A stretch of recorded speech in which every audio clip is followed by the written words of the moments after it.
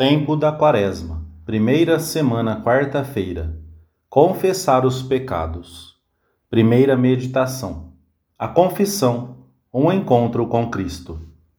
Lembrai-vos, Senhor, de que a vossa misericórdia e a vossa bondade são eternas. Lemos na antífona de entrada da missa. A Quaresma é um tempo oportuno para nos esmerarmos no modo de receber o sacramento da penitência, esse encontro com Cristo presente no sacerdote, encontro sempre único e diferente. Cristo acolhe-nos como bom pastor, cura-nos, limpa-nos, fortalece-nos. Cumpre-se neste sacramento o que o Senhor prometera pela voz dos profetas. Eu mesmo apacentarei as minhas ovelhas, eu mesmo as farei repousar. Procurarei a ovelha perdida, reconduzirei a desgarrada. Tratarei da que estiver ferida, curarei a que estiver doente e guardarei a que estiver gorda e robusta. Quando nos aproximamos deste sacramento, devemos pensar sobretudo em Cristo. Ele deve ser o centro do ato sacramental. E a glória e o amor a Deus devem contar mais do que os pecados que tenhamos cometido. Trata-se de olhar muito mais para Jesus do que para nós mesmos, para a sua bondade mais do que para a nossa miséria, pois a vida interior é um diálogo de amor em que Deus é sempre o ponto de referência. O filho pródigo, que é o que nós somos quando resolvemos confessar-nos, empreende o caminho de volta abalado pela triste situação de pecado em que se encontra. Não sou digno de ser chamado teu filho, mas, à medida que se aproxima da casa paterna, vai reconhecendo comovidamente todas as coisas do seu lar, do lar de sempre, e por último, vê ao longe a figura inconfundível de seu pai, que se dirige ao seu encontro. Isso é o importante, o encontro. Cada confissão contrita é um aproximar-se da santidade de Deus, um reencontro com a verdade interior, obscurecida e transtornada pelo pecado, um libertar-se no mais profundo de si próprio e, por isso, um reconquistar a alegria perdida, a alegria de ser salvo, que a maioria dos homens do nosso tempo deixou de saborear. Devemos sentir desejos de encontrar-nos pessoalmente com o Senhor quanto antes, como o desejariam os seus discípulos quando se ausentavam por uns dias, para descarregarmos nele toda a dor experimentada ao verificarmos as nossas fraquezas, os erros, as imperfeições e os pecados cometidos, tanto ao realizarmos os nossos deveres profissionais, como no nosso relacionamento familiar e social, na atividade apostólica e na própria vida de piedade. Este esforço por colocar Cristo no centro das nossas confissões é muito importante para não cairmos na rotina, para tirarmos do fundo da alma tudo aquilo que mais nos pesa e que somente virá à tona à luz do amor de Deus. Lembrai-vos, Senhor, de que a vossa misericórdia e a vossa bondade são eternas. Segunda meditação. No sacramento da penitência, pedimos o perdão dos nossos pecados. Qualidades de uma boa confissão, concisa, concreta, clara e completa. Tende piedade de mim, Senhor, segundo a vossa bondade e conforme a vossa imensa misericórdia, apagai a minha iniquidade. Lavai-me por inteiro da minha falta e purificai-me do meu pecado. Ao longo da nossa vida, tivemos que pedir perdão muitas vezes, e o Senhor nos perdoou outras tantas. Ao fim de cada dia, quando fazemos o balanço das nossas obras, poderíamos dizer: tende piedade de mim, Senhor. Cada um de nós sabe quanto precisa da misericórdia divina. Vamos, pois, à confissão para pedir a absolvição das nossas culpas, como quem pede uma esmola que está longe de merecer. Mas aproximamo-nos com confiança, fiados não nos nossos méritos, mas na misericórdia divina, que é eterna e infinita, sempre inclinada ao perdão. Senhor, tu não desprezarás um coração contrito e humilhado. O Senhor só nos pede que reconheçamos humildemente as nossas culpas, Não nos confessamos para pedir àquele que está no lugar de Deus que nos compreenda e nos reanime.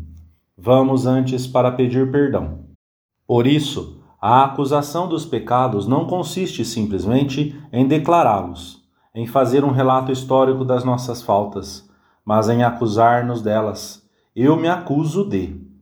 É igualmente uma acusação dolorida de coisas que desejaríamos que nunca tivessem acontecido, e em que não têm cabimento as desculpas com o fim de dissimularmos as nossas faltas ou de diminuirmos a responsabilidade pessoal. Senhor, pela vossa imensa misericórdia, apagai a minha iniquidade, lavai-me por inteiro do meu delito e purificai-me do meu pecado. Monsenhor José Maria Escrivá, o fundador do Opus Dei, aconselhava com critério simples e prático que as nossas confissões fossem concisas, concretas, claras e completas. Confissão concisa, sem muitas palavras, apenas as necessárias para dizermos com humildade o que fizemos ou omitimos, sem nos estendermos desnecessariamente, sem adornos. A abundância de palavras denota às vezes o desejo, inconsciente ou não, de fugir da sinceridade direta e plena. Para evitá-lo, temos que fazer bem o exame de consciência. Confissão concreta, sem divagações, sem generalidades. O penitente indicará oportunamente a sua situação e o tempo que decorreu desde a sua última confissão, bem como as dificuldades que teve para levar uma vida cristã, declarando os seus pecados e o conjunto de circunstâncias que tenham caracterizado as suas faltas, a fim de que o confessor possa julgar, absolver e curar. Confissão clara, para sermos bem entendidos, declarando a natureza precisa das faltas e manifestando a nossa própria miséria com a necessária modéstia e delicadeza. Confissão completa, íntegra, sem deixar de dizer nada por falsa vergonha, para não ficar mal diante do confessor. Vejamos se ao preparar-nos para receber este sacramento, procuramos que aquilo que vamos dizer ao confessor satisfaça esses requisitos. Terceira meditação. Luzes e graças que recebemos neste sacramento. Importância das disposições interiores. A Quaresma é um tempo particularmente adequado para despertar e educar a consciência. A Igreja recorda-nos precisamente neste período a necessidade inderrogável da confissão sacramental, para que todos possamos viver a ressurreição de Cristo não só na liturgia, mas também na nossa própria alma. A confissão faz-nos participar da paixão de Cristo e, pelos seus méritos, da sua ressurreição. Sempre que recebemos este sacramento com as devidas disposições, opera-se na nossa alma um renascimento para a vida da graça. O sangue de Cristo, amorosamente derramado, purifica e santifica a alma, e a sua virtude faz com que este sacramento nos confira a graça.